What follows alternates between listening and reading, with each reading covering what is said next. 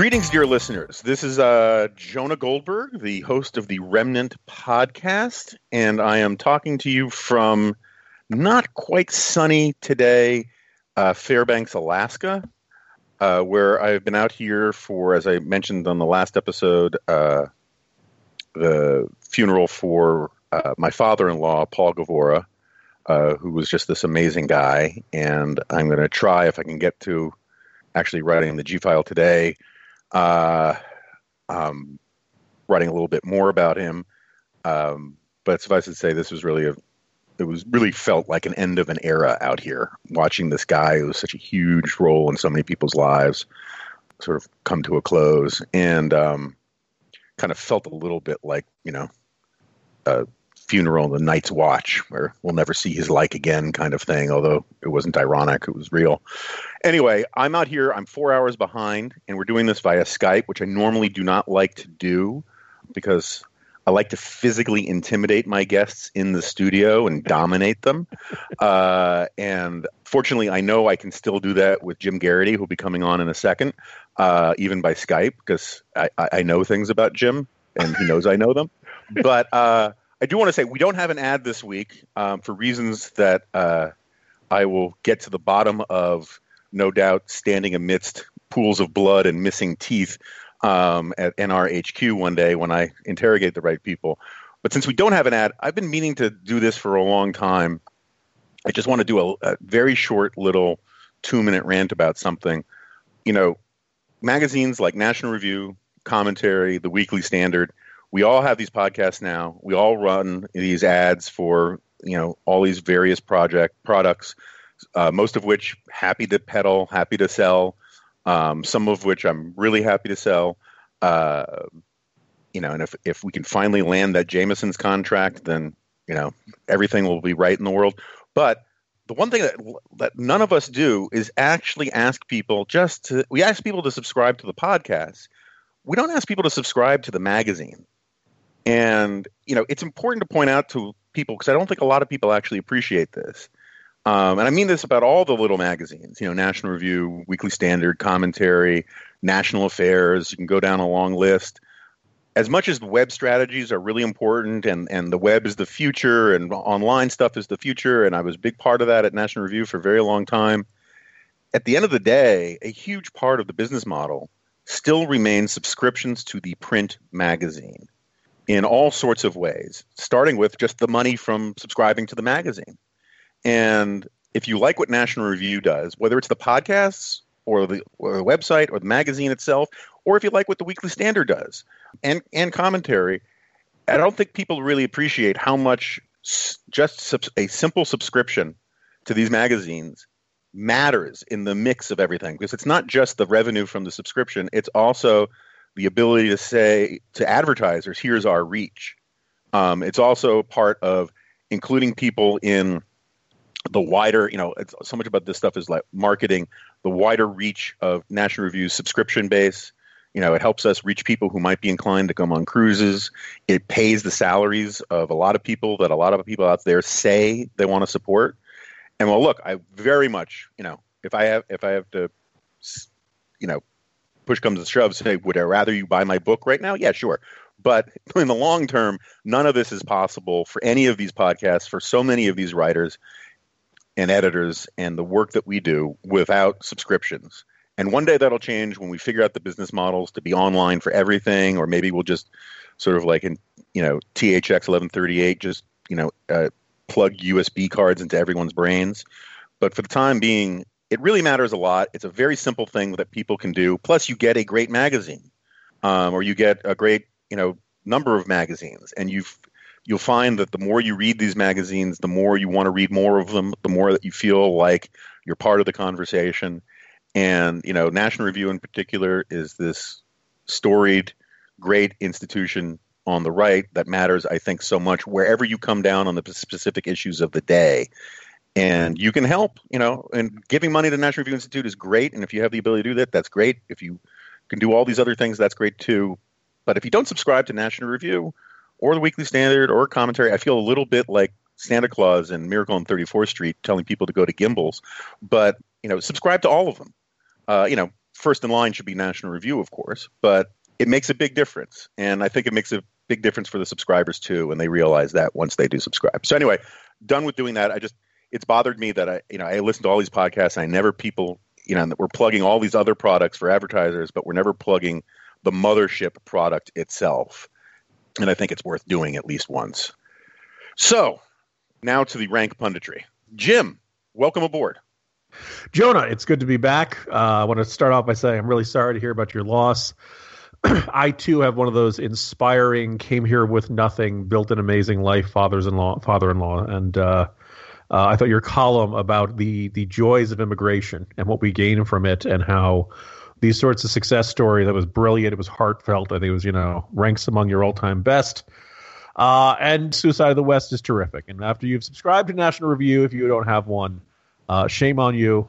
You will forever live in infamy, and you should go out and get one, or two, or a bunch. All right, I'm going to burn that file I have on you, Jim. Thank you very much, and thank you about the column. Yeah, it does help. It's sort of like some subjects are much easier to write about because just the actual story does so much of the work. Mm.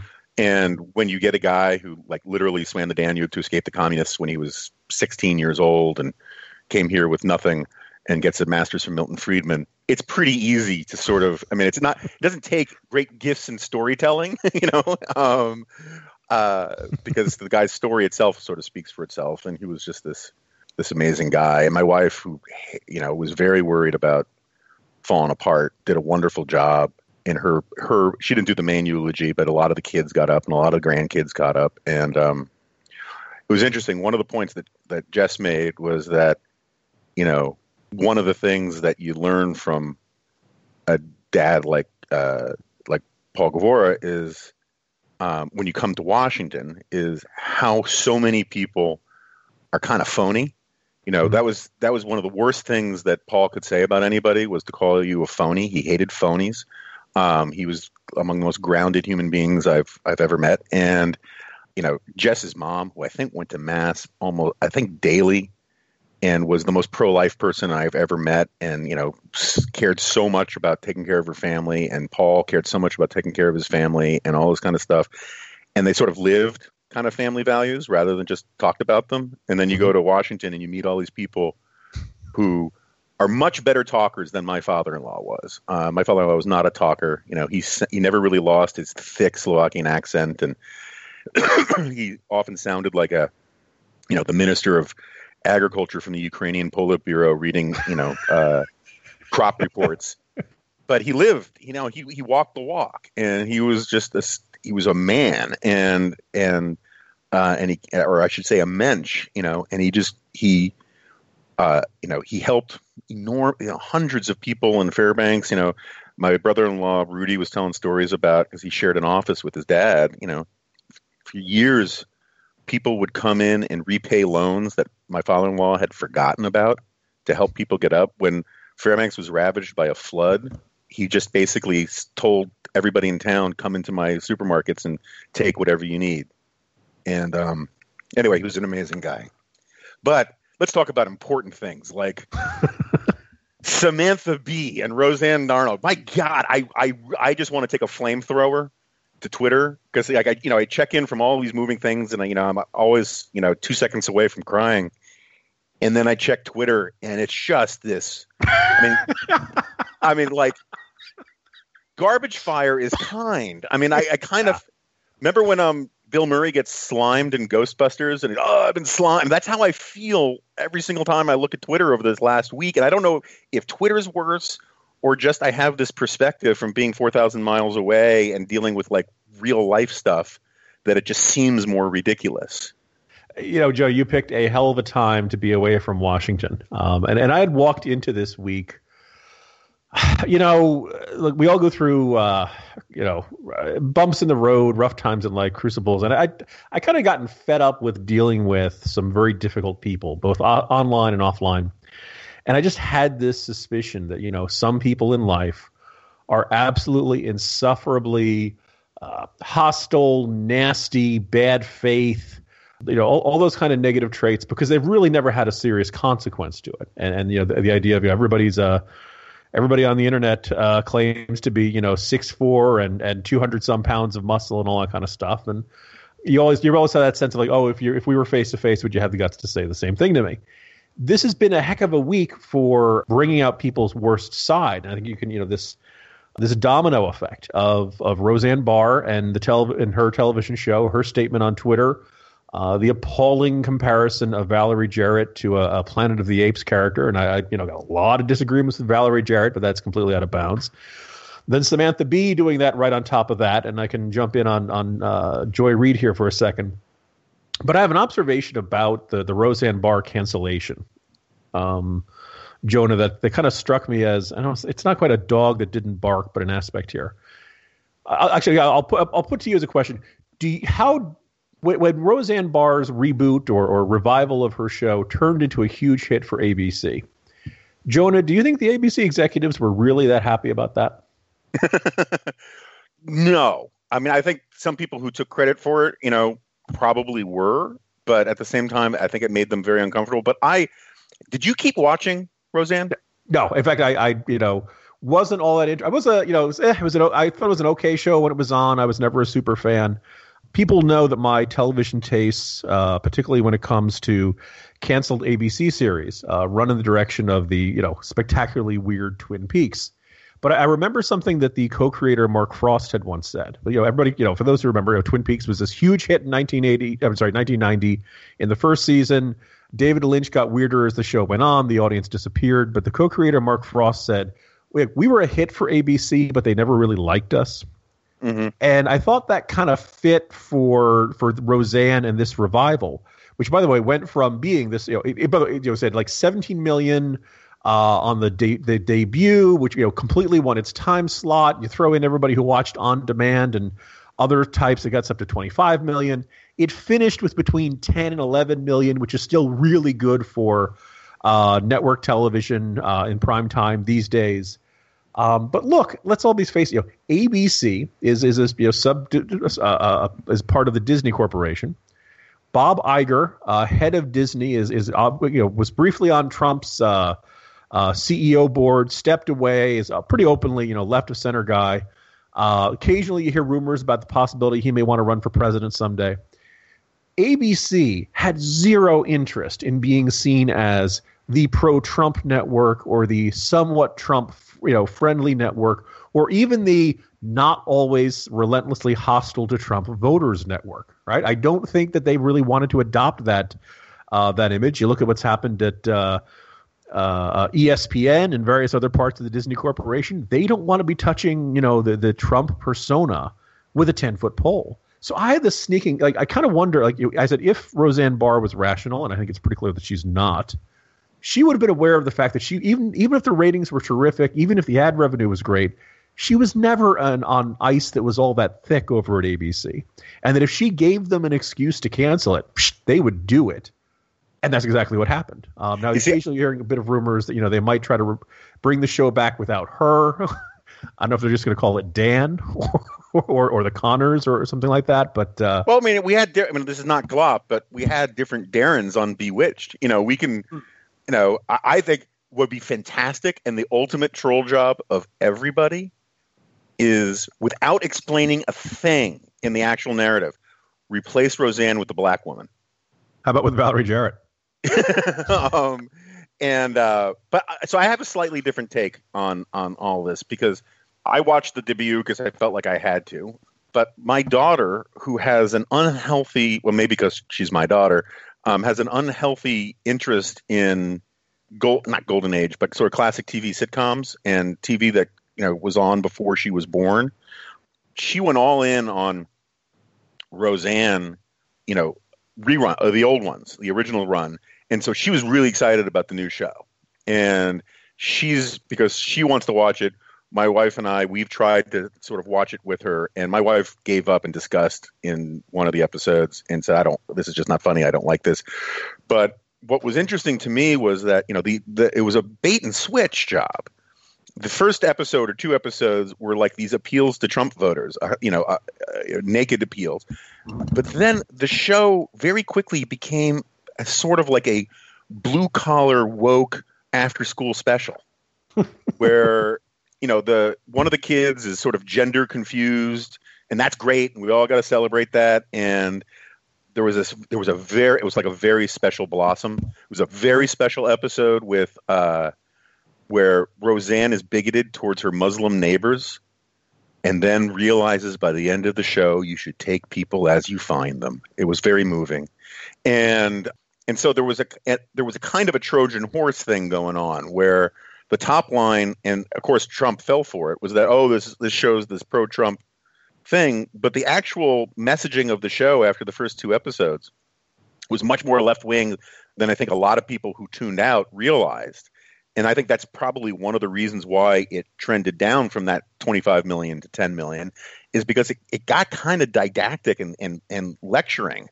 And I think, but, I'm not sure that everyone, I think your first point is right, that people at ABC were not comfortable with the whole package, right? About it being sort of aimed at Trump, that it was going to be used as a rhetorical weapon by Trumpists and deplorables and all of that kind of stuff. I think that's true. And so they were probably looking for an excuse from day one. I think that's right. But this was a really easy excuse.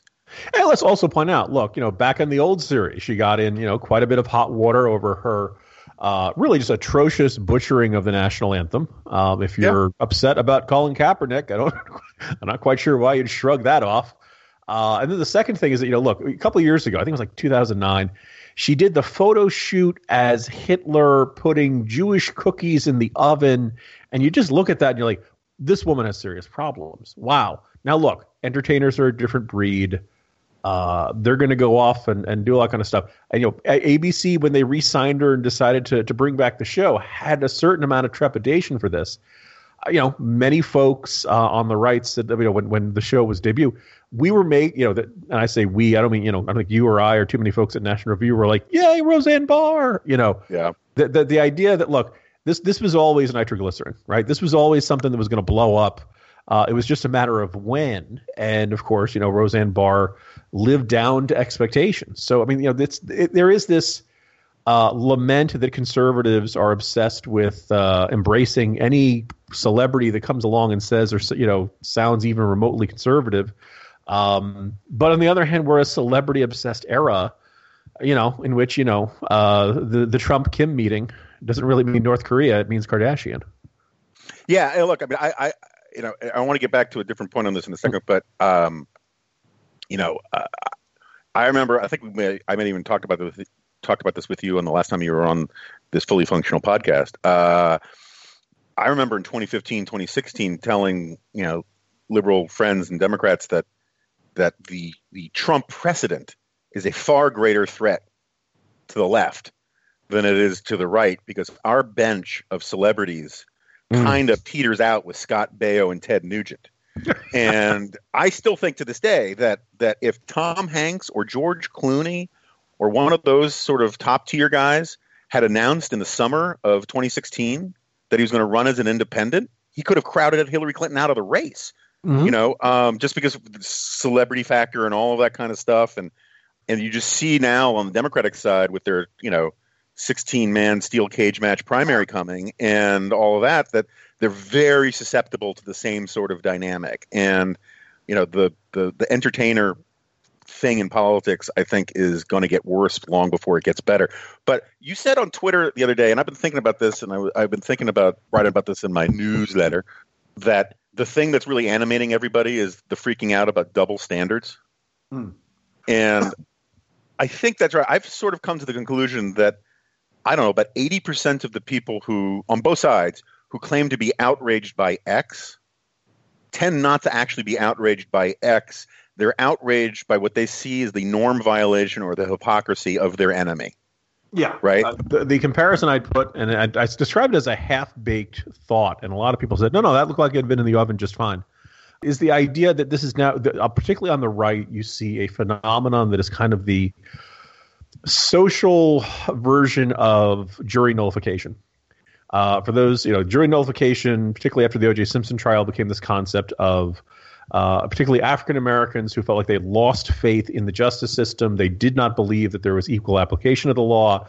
They did not believe that police brutality was taken seriously. They believed that police planted evidence. They believed that the entire justice system had gotten so corrupt and intolerable that they were going to vote not guilty, no matter what kind of evidence was presented to them, the nullification, as a vote of no confidence, to say, until I trust the justice system again, I'm not sending anybody to jail. Now, I was not a fan of this philosophy. It strikes me as a really best case scenario. You're doing something extremely risky because some of those people coming in front of you really are dangerous criminals. And you're in order to really stick it to the man and to show how upset you are with the system, you're going to put a dangerous criminal back on the street.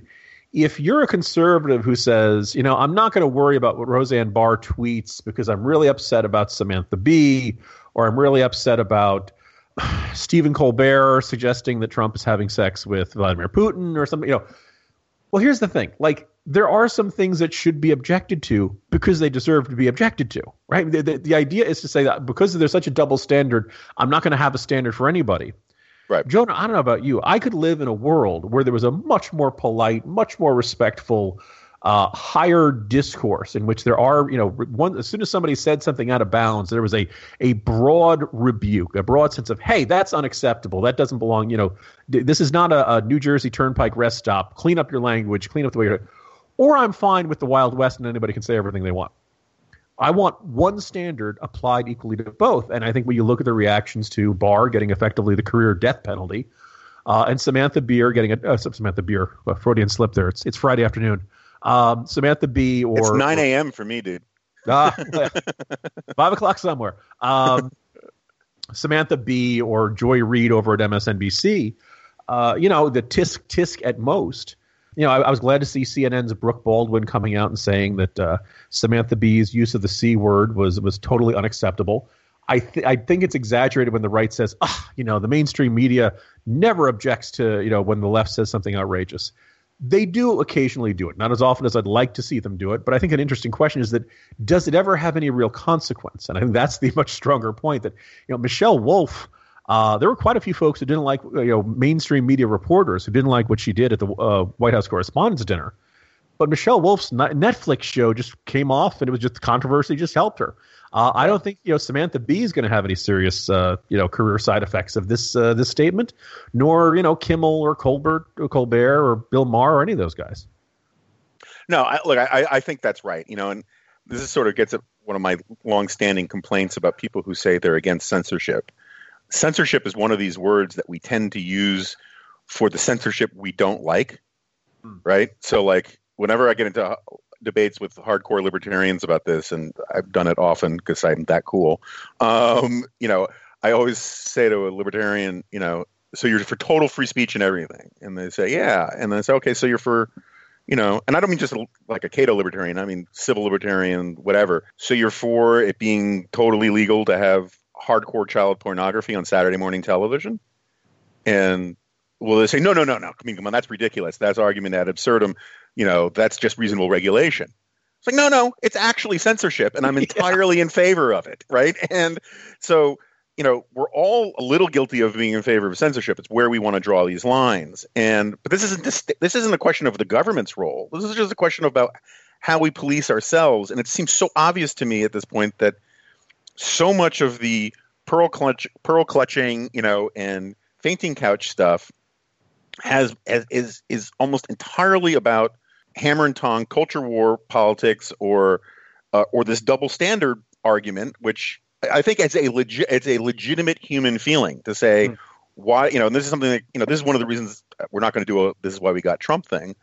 But one of the reasons why the Flight 93 logic appealed to so many people was this real belief that, conservatives were the only ones playing by the rules. They were only ones living up to the standards they espoused, and the left was never held to account.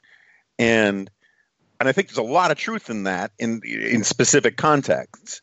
But at the same time, if your argument was, if you were for your standards only because you thought they should regulate left-wingers too, and not because you actually thought they were good standards, then they really weren't your standards. Mm-hmm. If you think that there's sort of a is versus ought thing here, right? I mean, if you think it's bad to call someone a feckless C word, it shouldn't matter which side of the political aisle it's on, right? Yeah. I mean, there's an objective, offensiveness to it.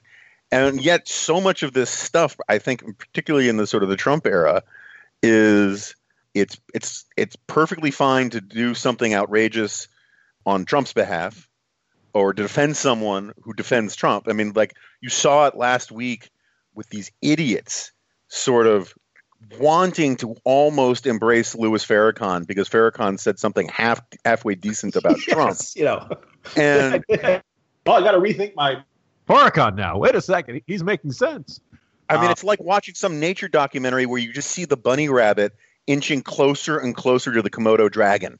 And you know exactly how it's going to end. And you're watching the people. And they're doing they did it with Kanye. They did it with Roseanne. Mm-hmm. There is this sort of thing about how,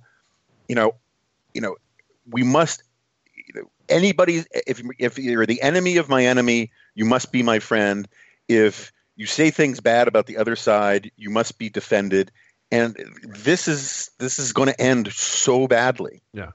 Let me play, not quite, actually, I was going to say not quite devil's advocate, but maybe I am literally, Jonah. I'm at the NRA convention in Indianapolis, Indiana. I was talking to another conservative blogger, and this is really at the height of the IRS scandal. The IRS was targeting the Tea Party groups, holding up their filings, auditing them to all kinds of, one-sided political partisan nature.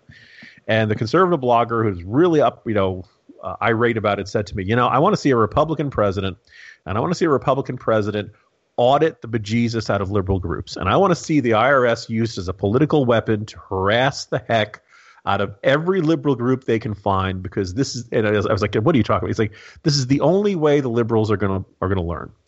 They do not believe that these things are inherently wrong. They believe that it's perfectly okay. The only way they're going to say, oh, wait, we shouldn't have a partisan IRS. We shouldn't have the use of our revenue collection service as a tool to hurt people because of their political beliefs.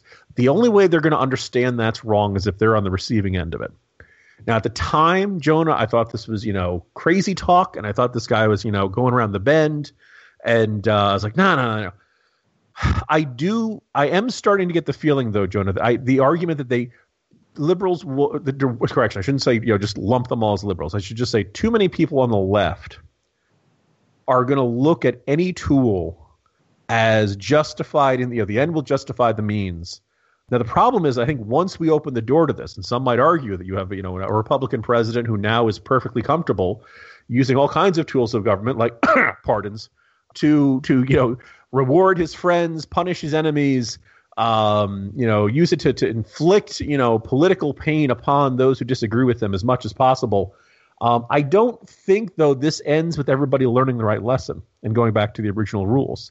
If I thought it was going to lead to that, I'd be more on board with it. My sneaking suspicion is that everybody decides, okay, the end justifies the means is the only rule we have, and we end up in a much more, dog-eat-dog realm of politics.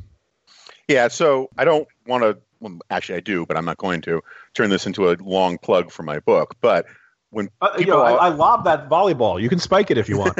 No, but people ask me, like, so if Suicide of the West, what does it look like if we don't pull ourselves out of it? And it's a good question, and I don't think in the near term we're going to be, fighting over canned goods and drinking puddle water. But there are only about 15% of nations in the world have what Douglas North calls open access societies, basically what we think of as Western democratic societies.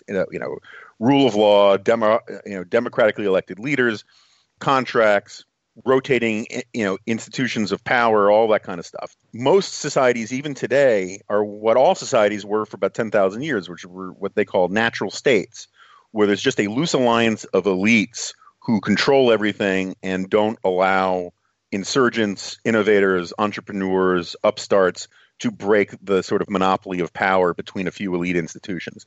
And it seems to me entirely possible that that's what we start sledding to if everybody starts to embrace this.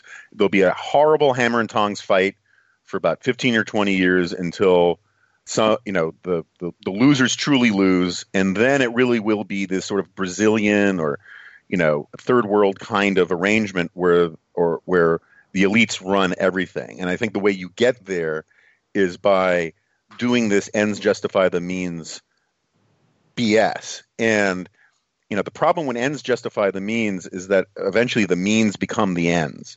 And you get this situation where, it's sort of like, let's do it to own the libs, or their tears are delicious, right? Mm-hmm. That was supposed to be a means, right? This was a means towards a policy victory, or the consequence of a policy victory was that it would piss off liberals. And I get that. But when you say that the means become the ends and unto themselves, there's no limiting principle to how far you want to carry that kind of stuff. And so my problem with your anonymous blogger friend argument, at least in part, is that it is the process by which you say, well, we just need to audit all the liberals. We need to, persecute them so they know what it's like to be persecuted, so they'll learn the right lesson. In the process of following that strategy, you will lose sight of what the point of it was. And you will not say, now we are all going to live an enlightened life because we've taught them a lesson. It is simply going to be, this is perpetual war against our enemies for all time. And so it's sort of like, the Treaty of Westphalia is what is sort of, which ended the wars of religion in Europe and all that kind of stuff, and is largely credited as sort of the epical starting point of the birth of religious freedom and toleration. And, people don't understand that the wars of, the religious wars of Europe that, went on for a long, long time and killed a lot of people, they were not wars for religious toleration. They were wars to crush your religious opponents. And it was only when, I think it's Herbert Butterfield who says this, it was only when, through the exhaustion of discovering that you cannot convert your enemies by the sword, that people started to say, hey, look, this is getting us nowhere.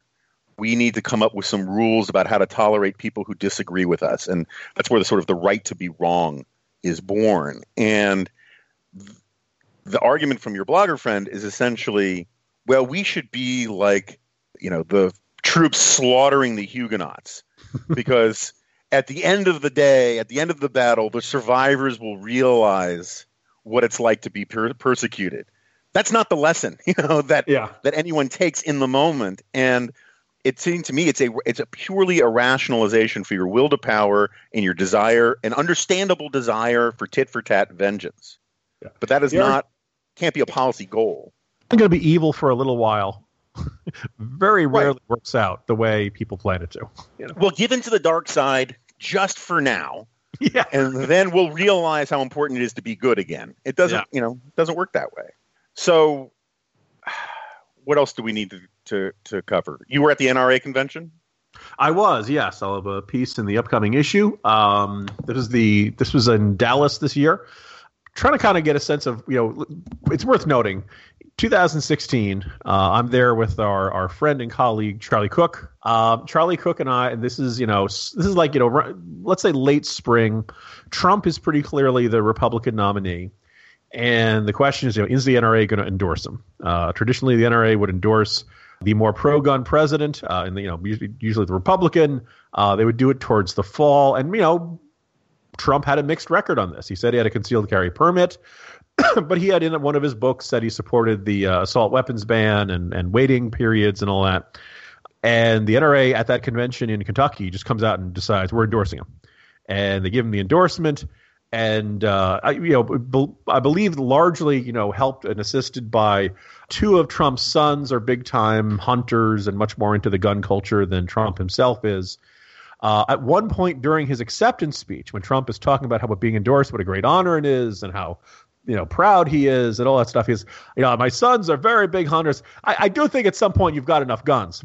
And you could kind of hear a pin drop in the audience, suggesting that deep down in his gut, Trump doesn't quite get it. But look, between, Trump and Hillary Clinton, who said that the Heller case in D.C. was wrongly decided, who's, very clearly a opponent of gun rights, rather wildly argued that the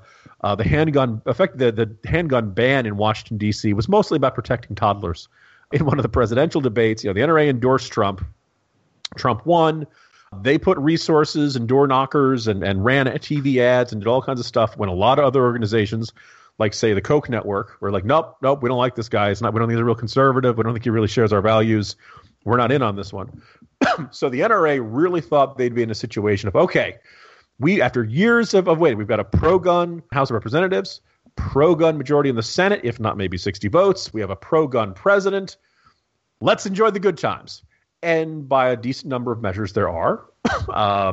Justice Gorsuch starting most obviously. Repeal a couple of regulations enacted in the last couple of days, the Obama administration. The president himself is still, and you could say, post-Parkland, other than the bump stock ban, which the NRA said it's perfectly fine with, and the Fix Nix bill, which they had no objection to, that there really hasn't been any serious push for gun control at the federal level. Florida passed its gun law, raising the age to purchase a firearm to age 21. NRA did not like that. Governor Mary Fallin of Oklahoma just vetoed a constitutional carry law down there, kind of disappointing for them there. I think the really most interesting, though, is that Trump himself remains this roulette wheel on rhetoric, because, you remember the White House meeting where he said on these, restraining orders, at one point Trump says, I say take the guns first and then do the due process. Right. Which, and he appeared to endorse the assault weapons ban, told Steve Scalise that they'd never get concealed carry reciprocity. Steve Scalise, shooting survivor, is there saying, hey, it's really important. Concealed carry reciprocity is basically this idea. It's been came very close to passing back in 2013. If you have a concealed carry permit in your home state, then it's like a driver's license. Every other state should recognize it. There should not be any other issues. A bunch of states have recognition of other states' ones. The idea is to make it all 50 states. You're good everywhere. And this was the top legislative priority for the NRA. Passed the House. In the NRA's eyes, a really good version passed the House. And if it came to the Senate, you'd get pretty much every Republican to support it. The question is, how many Democrats would you get? And the chances are you probably wouldn't get the 10 that you need to break a filibuster. Mm-hmm. And if you got that 7 or 8, they wouldn't let them do 9 because nobody wants to be the one who, was the deciding vote against concealed carry reciprocity. Right. Well, then you've just given 6 or 7 red state Democrats a good vote several months before Election Day in a midterm election. So, right. Yeah. Anyway, that's the whole tour. Wait, still pick up the magazine, even though I just told you everything I wrote in the. So here's the question I really that comes to the first and foremost to my mind. Charlie Cook at the sort of the stalls and display stuff, because I assume at NRA conventions there's a huge room where people are selling stuff, right? Oh, well, okay, not selling, acres and acres, yes. Yeah. So is Charlie Cook sort of like what you would think Bill Clinton would be like at the Adult Video Award kind of convention around all those guns? I mean, yeah. Charlie is a connoisseur. Now, I usually go with my buddy Cam Edwards, who hosts a show on NRA TV, although he never gets mentioned in the coverage of NRA TV because he doesn't say outrageous things or smash television monitors or do things like Gallagher. And walking around the NRA convention with Cam is like going anywhere with Elvis in 1957. So Charlie is a big one. I'm not going to disclose whether I own guns or not. I don't think it's necessarily a good idea. I am very much a suburbanite guy who grew up in New Jersey and who thought in my teenage years. I don't know about you, Joan. I know you live it up in New York City, which was even more anti-gun probably than New Jersey.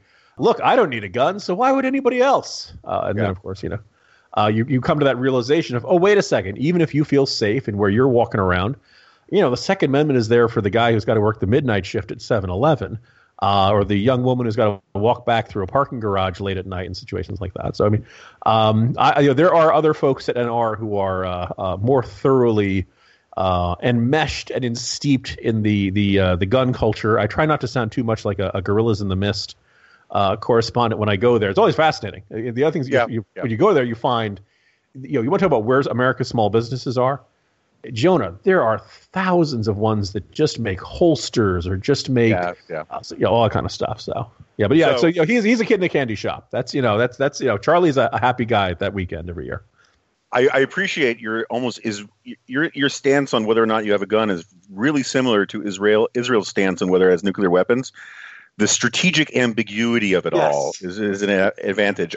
Yeah, no, look, one of my favorite, I guess you call it camping stores, outfitting stores, is this place called the Woolly Rhino here in Fairbanks, and they have stuff because like people go camping here are more serious than people go camping in like Connecticut, and so they have like really cool stuff that is really hard to find even at like REI and that kind of thing back home, and so I always like to stop in there, and but they've got half the store is essentially dedicated to guns and the paraphernalia that goes with guns.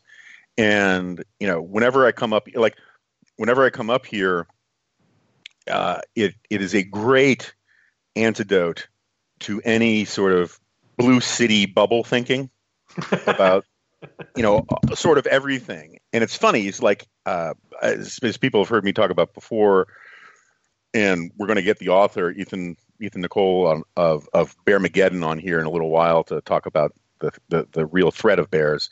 But, throughout my marriage, whenever there was a treatment of bears on TV as friendly, cute, Coca-Cola sipping, wonderful things, right? My wife would shout, "Bear propaganda!" And like one time she even slapped the screen when my daughter and I were watching some sort of Disney thing about bears. And the thing is, so we actually took the long route the year after we got married, driving from Fairbanks to DC. Mm-hmm. And because we wanted to go through the highest border crossing in North America. So we actually went north from Fairbanks, which is, and Fairbanks is like 300, 200 miles south of the Arctic Circle. It's north. And the thing is, for 2,000, 3,000 miles through through Western Canada and the Canadian Rockies, we would take Cosmo, the late great Wonder Dog, on, at some rest stop. There's a little trail and all that kind of stuff. 5 minutes out of the parking lot, you're in friggin' grizzly bear country, and it's not to say that they're everywhere, like interns at AEI getting into the food in the refrigerator or anything like that, but they're, you go to any diner and there are pictures of, oh, this is the bear we shot, in 97 and out by the dumpster and this, that kind of thing. And so you hear the rustling of bushes and stuff, and you're like, I totally now get why I would want to walk around with a gun, and a serious gun, because if you have some sort of pissant like 22 and you shoot a grizzly bear, it's just going to make it mad, But no, the gun culture up here is really, really strong, and I think every single one of my brothers-in-law has at least one gun in their house here. My father-in-law used to keep, a loaded gun under his bed.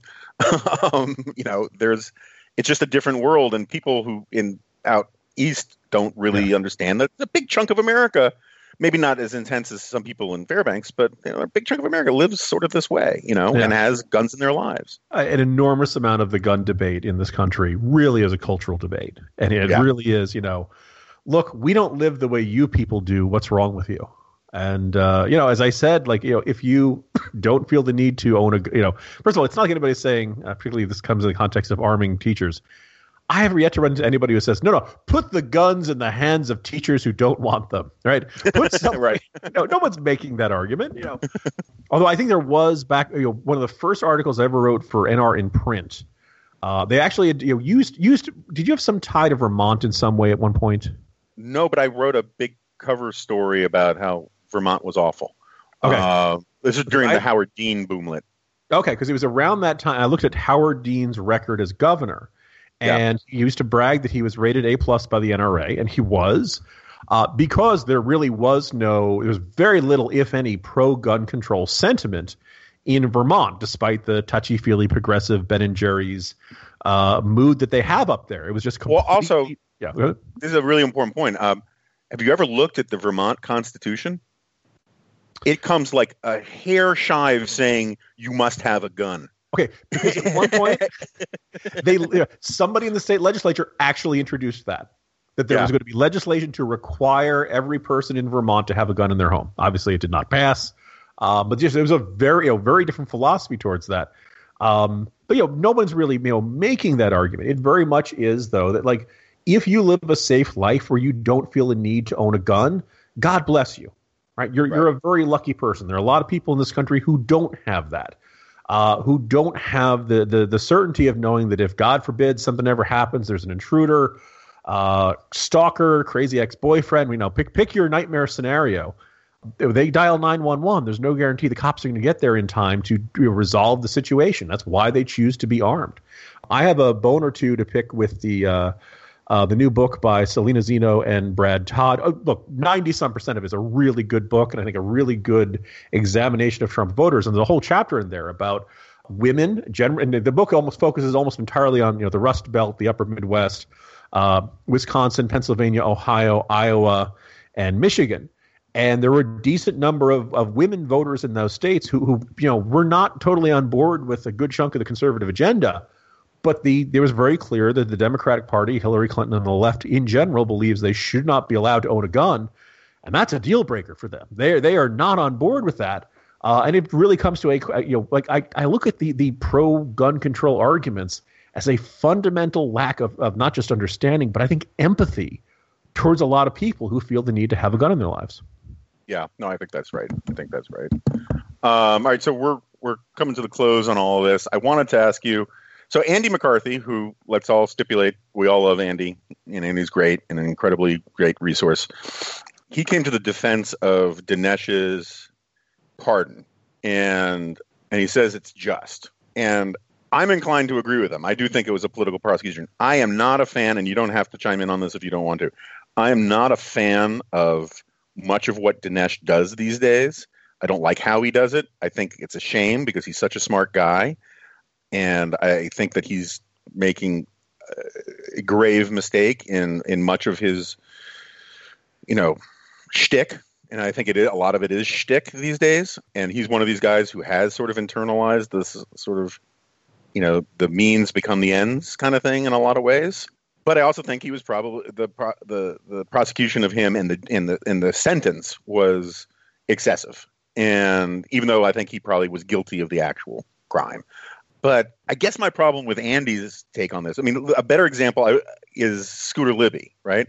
I definitely think Scooter Libby's pardon was justifiable and justified. And I hate talking about people's intentions, but the idea that this was, objectively, I agree with Andy that it was just, but I don't think justice had anything to do with Donald Trump's motivations for doing it. Thing for the wrong reason. Yeah, and so like do you know, this is a factual question because I've only been able to dip in and out of Twitter and the internet. Someone was saying that the Office of Pardon had not ever even spent a minute reviewing an application from Dinesh because Dinesh didn't apply for a pardon. This was just Trump self-actuating on this. Do you know if that's actually been confirmed? I don't. I would say it doesn't surprise me in the slightest, though. Yeah. The idea of this popped into Trump's head one day seems in line with the decision-making we've seen in the White House for quite some time. Yeah, I mean, it just seems to me that we're heading towards a place where it's kind of like a giant game of duck, duck, goose, where he pardons, maybe pardon a week, pardon a day, pardon just starts giving out pardons to John Smith, Joe Blow, Dinesh D'Souza, blah, blah, blah, blah, blah, blah, Paul Manafort, blah, blah, blah, and like maybe we won't notice. And it's sort of like this, what I think is truly outrageous, this teasing of the job numbers this morning that Trump did on Twitter. People get their panties, say I get my panties in a bunch about norm violations. But if conservatives don't believe in norms, what the feck are conservatives for? Yeah. What are we here for? Backtracking just a little bit on the Dinesh D'Souza pardon. It's been a while since I've dug into campaign finance as a big part of my beat. I have heard people saying that they've seen donations that came from children or from relatives that pretty obviously were a form of working around the donation limits by basically saying, oh, and I'm going to max out in the names of my wife and kids, and as a way of working around that. if that is common, then you start getting into a question of like, okay, why are you making an example out of Dinesh D'Souza when this is going on with so many other people? You mentioned also the rattling off of the potential pardons there, Jonah. And one of the arguments you'd see is like, wait a second, why is Dinesh D'Souza getting prosecuted when Rosie O'Donnell pretty clearly has done the exact same thing by using multiple addresses and changing her name a little bit and all of her donations? And here's the thing I think is going to build towards, Jonah. I think someday Donald Trump is going to pardon Rosie O'Donnell. And everybody's going to say, what are you talking about? Why would he ever do that? Trump hates Rosie O'Donnell. Don't you think he would love knowing she would have to accept a pardon from President Donald Trump to get out of legal trouble? Don't you think he would find that delicious? Yeah. No, I mean, it's like that first interview with Trump and Pence after at the convention, and that the way that Trump was like, no, it's okay, you can talk. He likes to kind of like bend people to his will, and force them to sort of bend the knee. And if he could get Rosie O'Donnell to sort of do the pilgrimage to Trump Tower to beseech him for a pardon, I think he would do it in a heartbeat, as long as there could be cameras in the room. Yeah. Humiliation is only worthwhile if everybody else gets to see it. But even if she doesn't, knowing forever that she owes him, like that would just, put him to sleep with a warm smile on his face. But I thought, this is one of the reasons why I want to get to the bottom of whether Dinesh applied for this or not, because I thought to get a pardon, you had to admit guilt.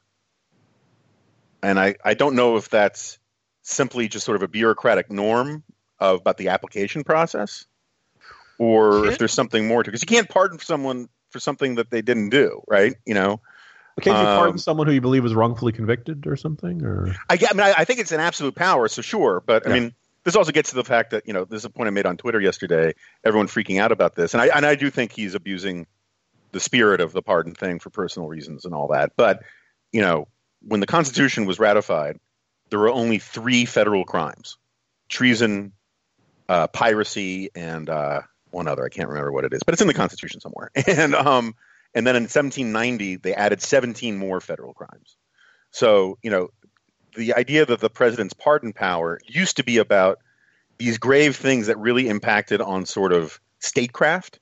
Mm-hmm. This idea to sort of, fend off the kind of divisions that lead to internal strife and insurrection by sort of showing magnanimity to your political opponents and all of that. I mean, it was a real major part of statecraft. But now, because we have something like, last time I checked, 800 trillion federal crimes, you're basically giving the president the power to do all sorts of things the founders never intended. And I'm not saying the president shouldn't have his pardon power, but this is what you get when you make so many things a federal issue, is you give the president the power to pardon federal stuff. And, I think that's problematic. Actually, now that you're laying this out, Jonah, I'm realizing I think I have a bigger problem with the Sheriff Arpaio pardon. Yeah, no, that one was really than I do with D'Souza, right? I mean, D'Souza, you could at least say, come on, you could have slapped him on the wrist, you could have given him a fine. Yeah, he was an outspoken critic of the administration, and the administration came out. Whether or not you buy into it, there's at least enough evidence to make a reasonable argument about that. Arpaio, I agree. The punishment didn't fit the crime for Dinesh. I agree with that. Yeah. No, but Arpaio's a bad person.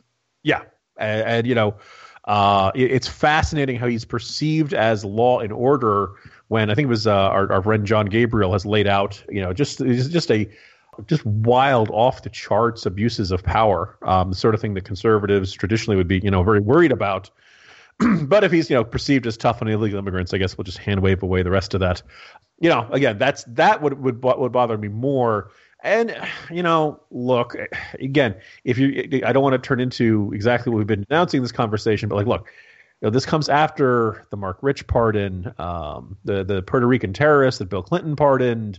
Obama had his share of, the argument of, we've been trending in this direction for a pretty long time. So anyway. I think that's right. And as I always keep saying, Trump isn't the cause of all of our problems. He's a symptom of them. And he makes some of our problems worse. Yeah. And I do think it's funny, though. I do think that the pardon power is kind of what he thought presidential power was going to be like in every realm, right? That it's just this, because this is one of the few areas where we actually give essentially monarchical power to the president. Yeah. Right. Unreviewable, plenary power of forgiveness. A Thanos-like ability to snap your fingers and half your problems go away forever.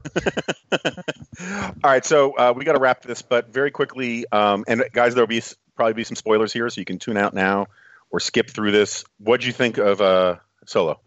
Jonah, I must be completely out of step with everybody else because I really, really liked it. I might even argue this is the best movie they've made since the original trilogy. This, it may help that Han Solo was always one of my favorite characters. Yes, I know all the bad karma and juju they had, the change of the directors and all that stuff.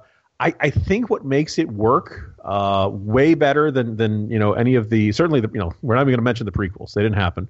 And most of the ones we've seen in the modern era since Disney bought it, this is a story that's not about having a grand destiny or being the chosen one or Jedi or Sith or anything like that. This is about being a down on his luck guy with not much and in the shadier corners of the universe and just trying to get by.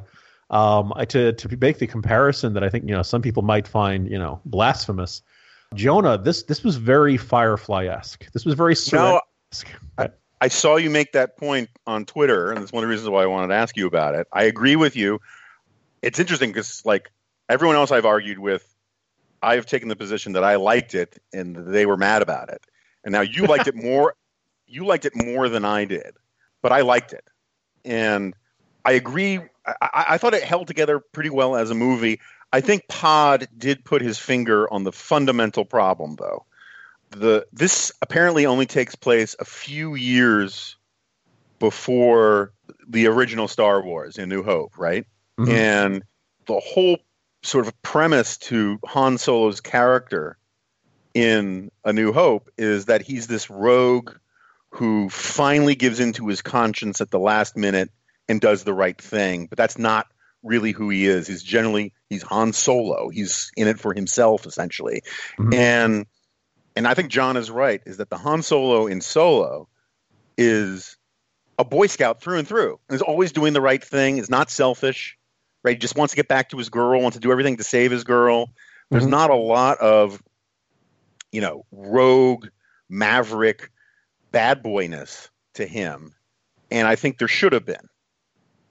Okay. But other than that, I think it was a good movie. I liked it. Okay. As defense attorney for Ron Howard and the screenwriters and all that stuff, I think what's very clear is you're right. So from those opening, Artful Dodger, Oliver Twist scenes, the idea is that for Han is, to the extent he's an idealist, he believes in Kira, right, and he believes in hope for a better future, right? That someday he and they are going to get out of there. And they're going to live their dream of having a fast car and a fast ship and seeing the universe. It's worth noting he's not interested in liberating everybody else, right? He's not interested in changing Corellia and the awful conditions of everybody else there. He just wants to get himself out, right? So that's the first thing, is that he himself and Kira out. By the end of the movie, yes, he does give the money off to the one note I would say struck me as kind of implausible is this, adorable teen girl who's leading the pirate gang. That kind of mm-hmm. like, okay. Now, that's the only argument I think where you could say, okay, it's a little social justice warrior-y in there. But by the end of it, he does shoot his mentor first, right? No, that was great. That was great. Right? I had to explain to my daughter how important that is in the canon. He's seen Kira fly away. So even though he's, buddies with Chewie and he goes back and he wins the ship from Lando and all that stuff, he's had his heart broken. Right, he may by the closing credits, he is a more cynical person. I think it's pretty glaringly obvious that they're hoping to make more movies with this, so that maybe in each successive movie we would see him become a little more self-observed. And remember, he chooses to not join the rebellion or the teen biker. Okay. So there's my argument that, and also again, if you're going to make this story, you can't make him a total SOB by the end of the movie. He's got to be somebody who just doesn't care. And somebody made the argument that they were upset by the slave mining scene, in which very much, Han's goal is to get that uridium, beryllium, special space rock stuff. And unobtainium. Yeah, unobtainium.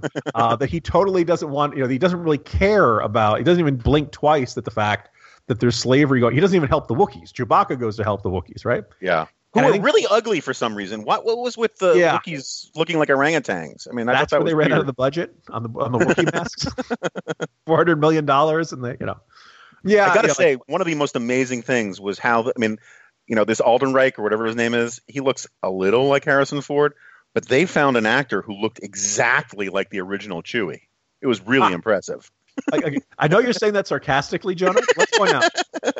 Peter Mayhew, the actor who played Chewbacca, and yes, I know that off the top of my head. What kind of as did I? I'm not a Philistine. I would argue a good portion of what made the Chewbacca character work back in the original trilogy is that even though, yes, Mayhew is underneath a giant mask of fur and all that kind of stuff, but the eyes communicate a heck of a lot. And then, of course, Chewbacca is the dog that George Lucas had as a, he used to sit in the passenger seat in the front seat of a car.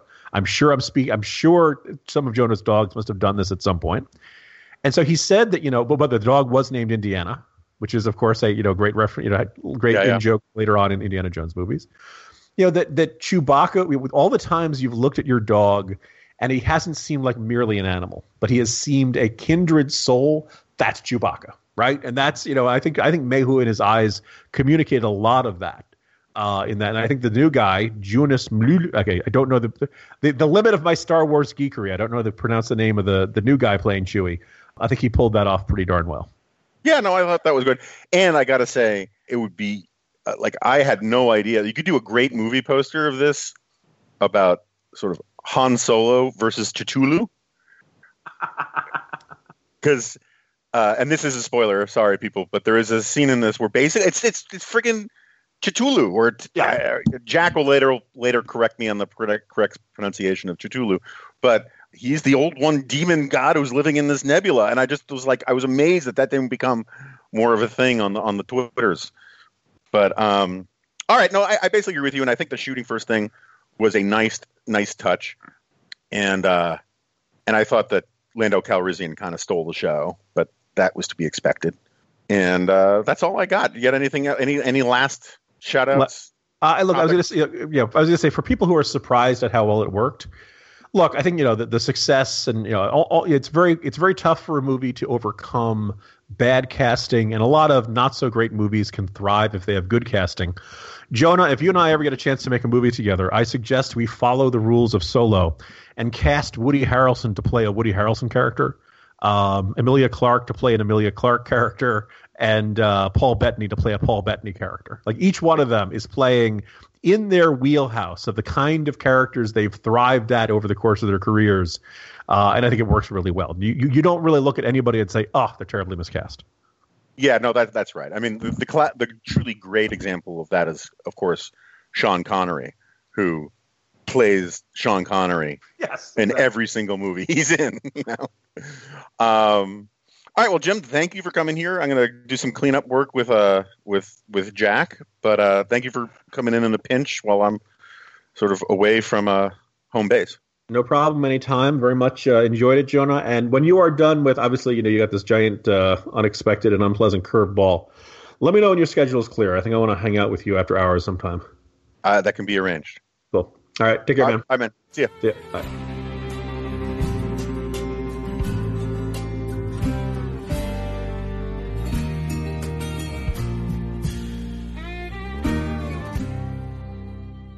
All right, so Jim, actually, I guess Jim hasn't left the building, but he's left the podcast. And we're going to do just some quick cleanup work. First of all, Jack, you there? Yes, I am. Any corrections, ombudsman? Like, did I mispronounce Cthulhu? So I've always pronounced it Cthulhu. Cthulhu. Yeah, that might be right. Now that I think about it. But we should ask John J. Miller about this. We should, because he's the Lovecraft expert in our acquaintance.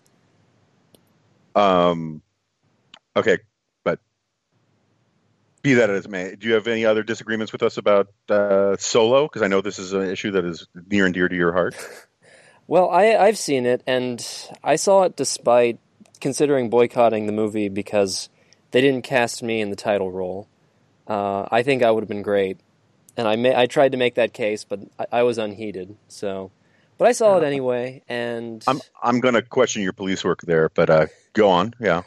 yeah, okay. Yeah, I saw it, and I'm a bit conflicted because I thought it was fine. There are a couple of things about it that I'll remember a year from now, but at the same time, there's a growing Star Wars backlash, especially in quote unquote internet culture, and it's really bringing out what's that disorder? Oppositional defiant disorder, where you just instinctively recoil from whatever is popular or whatever people tell you to do or to think. It's bringing out the backlash against these newer Star Wars movies is making me just sort of want to be a contrarian and say, no, they're awesome. You're totally wrong. So I'm a little conflicted. So I'm not sure what to believe. But at the same time, I should remember that Disney doesn't really care. They're making millions and billions of dollars, so they're not really gonna. It's not like they're gonna miss my dollar if I don't give it to them. But they're gonna own everything anyway soon, so nothing matters in the end. Yeah, I mean, look, do I think that they should? I think they should be worried about the shortfall that this one had in terms of box office. I mean, I saw it opening weekend with my daughter, and I bought tickets like 7 days in advance precisely because I thought it was going to be a zoo. And I'd say the theater was only, maybe a little more than half full on the Saturday of opening weekend. And Disney has invested a lot in this franchise. And I think it was Pod who was pointing out over on Glop that, the Marvel movies, they care enough to actually make them pretty good movies. And I think there's more of an attitude with the Star Wars stuff that you don't have to put in as much effort and as much thinking in them. And I think that's a mistake because you could reach a tipping point where people, they're one Jar Jar Binks like fiasco away from destroying, the franchise for lots of people. There's not a huge amount of goodwill towards the Star Wars franchises. And so I do think they should take them a bit more seriously than they do. So I want to pull a Rob Long here because I feel like his response to what you just said would be like, well, what do you mean? Of course they're thinking about it. Do you think they just sort of lazily put this together and we're like, we'll make money on this. Let's just feed the script into an algorithm and we'll just lazily sit there while a robot films. I think they did try, but I think here's my good. I'll get more haters. I got a lot of haters after I revealed that I wasn't a huge fan of the Muppets. So let me attack Star Wars. And rightly so. Okay. But anyway, go on. Yeah. Let me say something critical about Star Wars fans now. I think that with what John said about these movies not meeting expectations, I don't think that's possible. Star Wars fans, especially ones who grew up on these movies, have this sense of what they should be that may or may not actually reflect reality. Like, oh my gosh, this was my childhood. Oh, holy crap, these movies are amazing. And so anytime, like, now that they're adults, they see these movies and they don't conform with their expectations of what they were as children or how they made them feel as children, they're like, oh my gosh, my childhood is ruined, Star Wars is ruining everything, Disney's ruining everything, blah, blah, blah, blah, blah, blah, blah. So, yeah, I mean, they're just movies in the end. They're just, you sit in the theater, you eat popcorn while watching them, you hope you don't regret the money or the time you spent watching them. That's what they should be. So if Solo is just a movie and it makes more Star Wars fans think, oh, they're just movies, then sure, that's fine. I'm sure it's fine. Here, I'll make substandard fans angry at me now, too. It's dark, Jack. It's just very, very dark. Anyway, I got to get out of here. I still have to write a G-file. So other things going on. I'm going to be in Chicago, right? It was at the Chicago Literary Festival? The Chicago Tribune Literary Festival. Lit Fest or something, I think is how they're abbreviating it. And I'm going to be giving a talk on the book, and it's going to be open to the public. So if you missed me the last time I was in Chicago, please come on out. And then I'm doing a swing through Florida. And then I think things kind of dry up for a little bit in terms of public stuff in the summer, but then we got a pretty full fall coming back up. I was supposed to be on special report tonight, but obviously that's going to be difficult to do from Fairbanks. And everything will be up at jonahgoldberg.com, including the show notes to this glorious episode. And anything else that we need to address? Is there anything? What's the weirdest thing about Alaska that you don't think most people listening to this podcast would know, other than the stuff you just mentioned about bears being everywhere? Well, the bears are not everywhere like downtown Fairbanks, but like if you go, like there are a bunch of like woods near Washington D.C., right? That will have things like maybe fox and sloth, not sloths. What are the creepy animals with the long fingernails? Possums. They'll have like small vermin, deer, coyotes, that kind of stuff. The bobcat if it escapes. Yeah. But like you can go off into the woods around Fairbanks and it's dangerous. I mean, it's like dangerous, and maybe not 5 minutes out of town, but an hour out of town, and you're in the wild. You're in a Discovery Channel documentary, and so I don't know. Oh, so like for instance, one of my nieces, who I think some people might recall, she works at these hot springs, Chena Hot Springs. She runs the horses and sled dogs up there, and about a year ago, a bear was attacking a tourist RV, trying to get into it, and the people inside were screaming.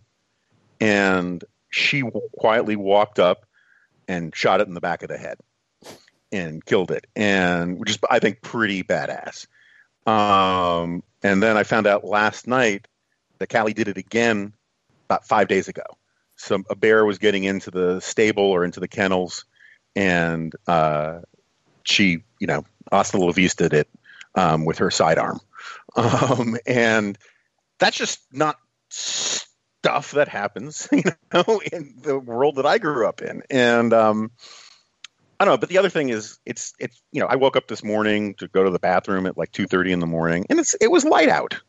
I mean, it wasn't sunny, but it was dusky light out, and the sort of 18 hours of sunlight you get at this time of year is kind of freaky, and it's one of these weird things. What's the thing in Hitchhiker's Guide to the Galaxy? There's that bit about how you have this innate sense when you meet someone really far away, but Earth is so small that you really don't feel it powerfully. But when you meet an alien, it like really feels like you're meeting someone from really far away. When you come up here, it reminds you you're on a planet, because a lot of the rules that you take as bedrock of reality just aren't the same in terms of like night and day. If you come here in winter, how cold it is, you kind of feel like you're on a lunar outpost at times. The coldest I've ever experienced was 52 below zero, and that's not a wind chill. That was like ambient temperature. And when you experience that, it just kind of reminds you, oh my gosh, this is a planet, susceptible to the forces of, of the solar system or of nature and all these kinds of things. It kind of takes you out of your head a little bit, which I think is kind of interesting. The pale blue dot. It's a pale blue dot. And I don't know what else. I'm sure I'll think of something else that's interesting about Alaska, later. But, I'm not, and I don't pretend to be some profound expert on Alaska. I know more about Alaska than people who haven't been here, but I don't know Alaska like someone who actually grew up here or anything like that. I'm not trying to put on airs about it, but it's just, it's a fascinating, truly different culture than a lot of the rest of the country. This episode brought to you by the Alaska Tourism Board. Not really. Yeah, no, but people should come up here. I mean, it's really fascinating. I mean, I've done a lot of Alaska cruises. People don't really understand how friggin' big this state is. I don't know. It's about 3.5 times the size of California. There's a great, because all these Texans love to talk about how big Texas is. There's a great T-shirt, postcard. You see it all over the place, which has to scale Texas inside of the state of Alaska, with Alaska saying, "Oh, isn't she cute?" And so it's Alaska's huge, but it still has, I think, basically the population of Washington, D.C. And so it gives you a sense of how sparsely populated the place is. And when you consider that, I would guess 80-90% of the population lives in basically 3 metro areas, right? So Fairbanks, Anchorage, and Juneau. You realize that it's just, it's a lot of frontier out there. So anyway, we're going very long. I got to write a G-file. And thanks to everybody for listening. Please keep buying the book if you can. Please subscribe to National Review. Please subscribe to the podcast. Oh, Ben Shapiro, I think, is just flat out wrong because we had a huge bulge in reviews, and it's not like it sent us flying up the iTunes charts. So there has to be some other thing in the algorithm than just simply reviews. I insulted a couple of fan bases in my remarks, and now you've said Ben Shapiro is wrong. So we're just going to be rolling in the haters. It's possible for Ben Shapiro to be wrong about things. It happens. Good. Rub it in. Let's just double down on this. Ben is not the Pope of me. But, and we got word. This Saturday, tomorrow, I think, C-SPAN is running my conversation with John Podhoretz about my book.